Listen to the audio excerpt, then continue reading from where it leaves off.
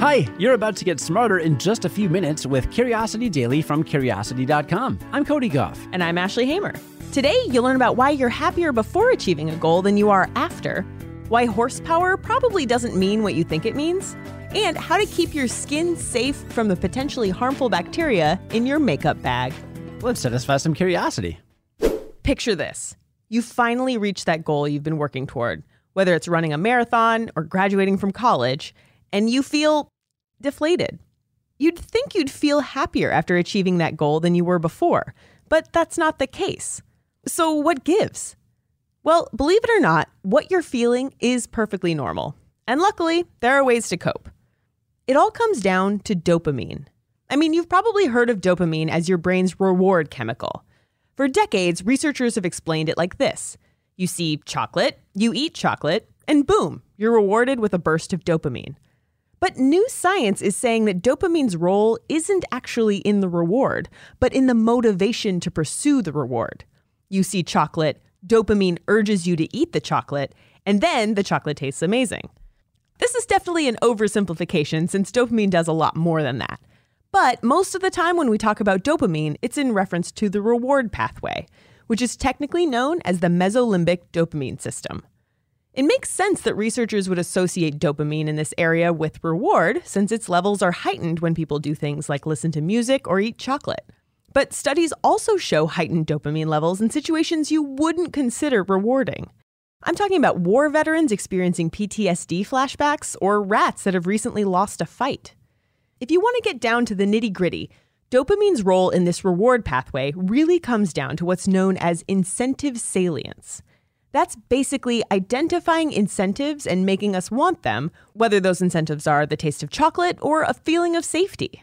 So it makes sense that you'd feel deflated after you've achieved a big goal.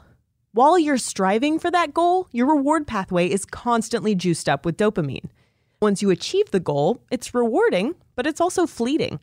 In other words, it really is about the journey, not the destination. Fortunately, you can avoid the post-goal crash by understanding this and finding ways to celebrate your achievement to extend the pleasure.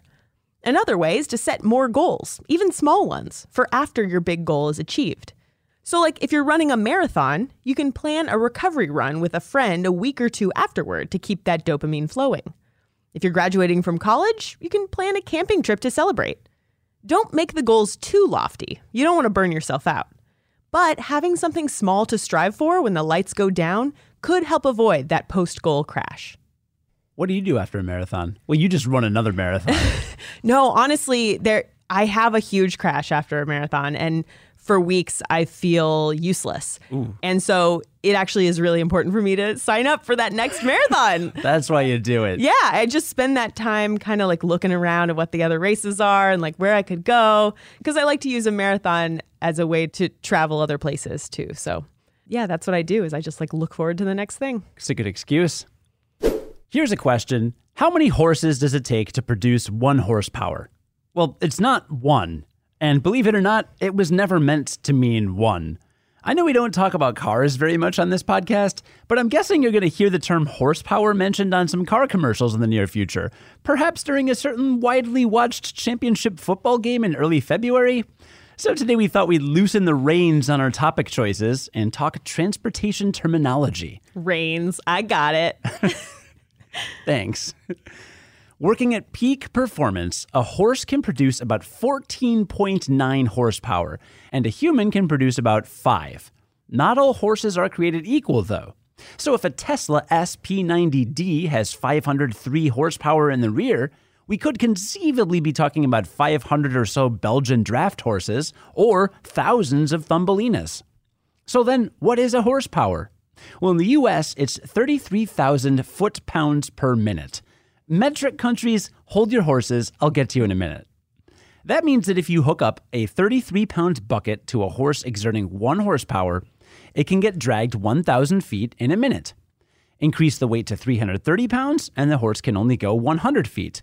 Bring it down to 1 pound, and that horse is going to move 33,000 feet in a minute, theoretically. The unit was invented by James Watt, as in the guy a Watt is named after.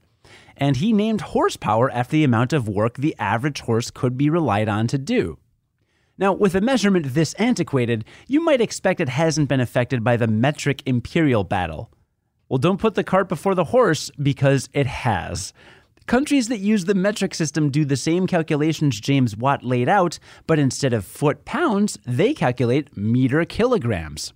That means the German Pferdestärke, PS, and the Italian Cavalli Vapore, CV, are both measures of horsepower, but they're 1.4% less than the horsepower measurements you get in the US. Yeah, if you thought Celsius was confusing, it just goes to show, don't look a gift horse in the mouth. I used that wrong. Last one didn't make sense. Yeah, this horsepower is definitely not a gift. No.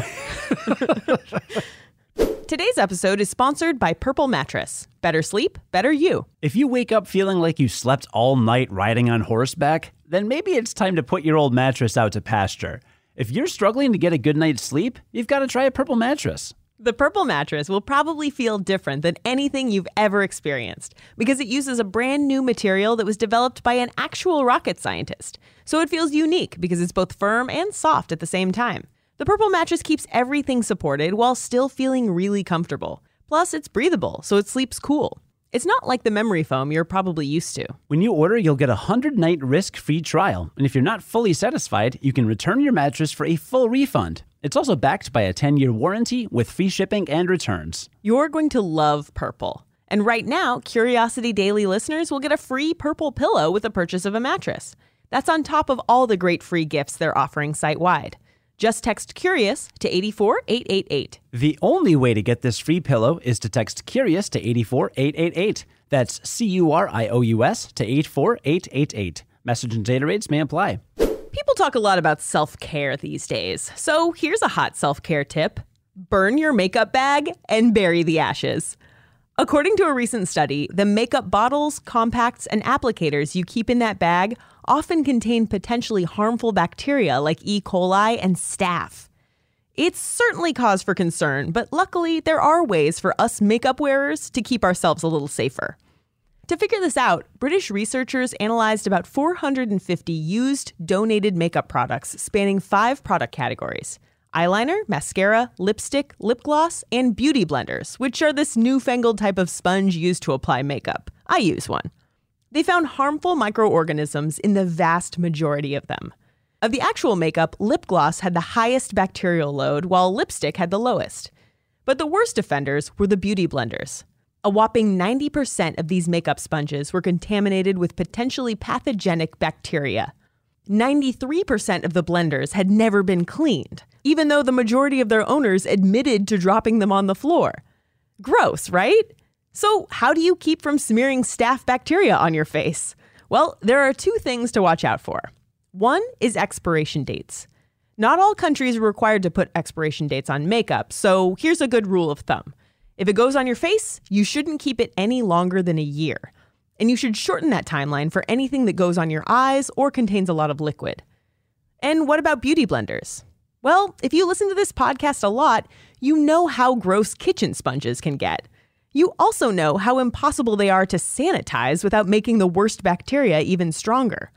You're supposed to throw kitchen sponges out every week or so, and you may want to do the same with your beauty blenders. Number 2, hygiene. Wash your hands first and use a clean applicator instead of applying the product directly to your skin.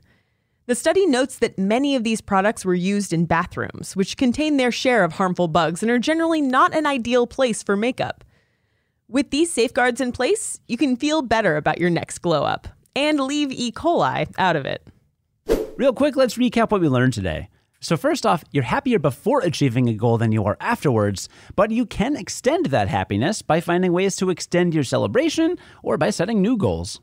And I'm just blown away about horsepower and how horsepower is not the power of one horse. It's 33,000 foot-pounds per minute, and it's different in the metric system. Doesn't make any sense. Yeah, well, you can lead a horse to water, but you can't make him drink it. Are you just like on a horse metaphor website right now? Look, get off your high horse. And I learned that makeup products used every day by millions of people are contaminated with potentially harmful bugs, but that's just because they're not being cleaned and they're used far beyond their expiration dates. So clean them when you can, and also replace your makeup and applicators when it's time. That's right. Today's stories were written by Ashley Hamer, Ruben Westmus, and May Rice, and edited by Ashley Hamer, who's the managing editor for Curiosity Daily. Script writing was by Cody Goff and Sonia Hodgen. Curiosity Daily is produced and edited by Cody Goff. Join us again tomorrow to learn something new in just a few minutes. And until then, stay curious.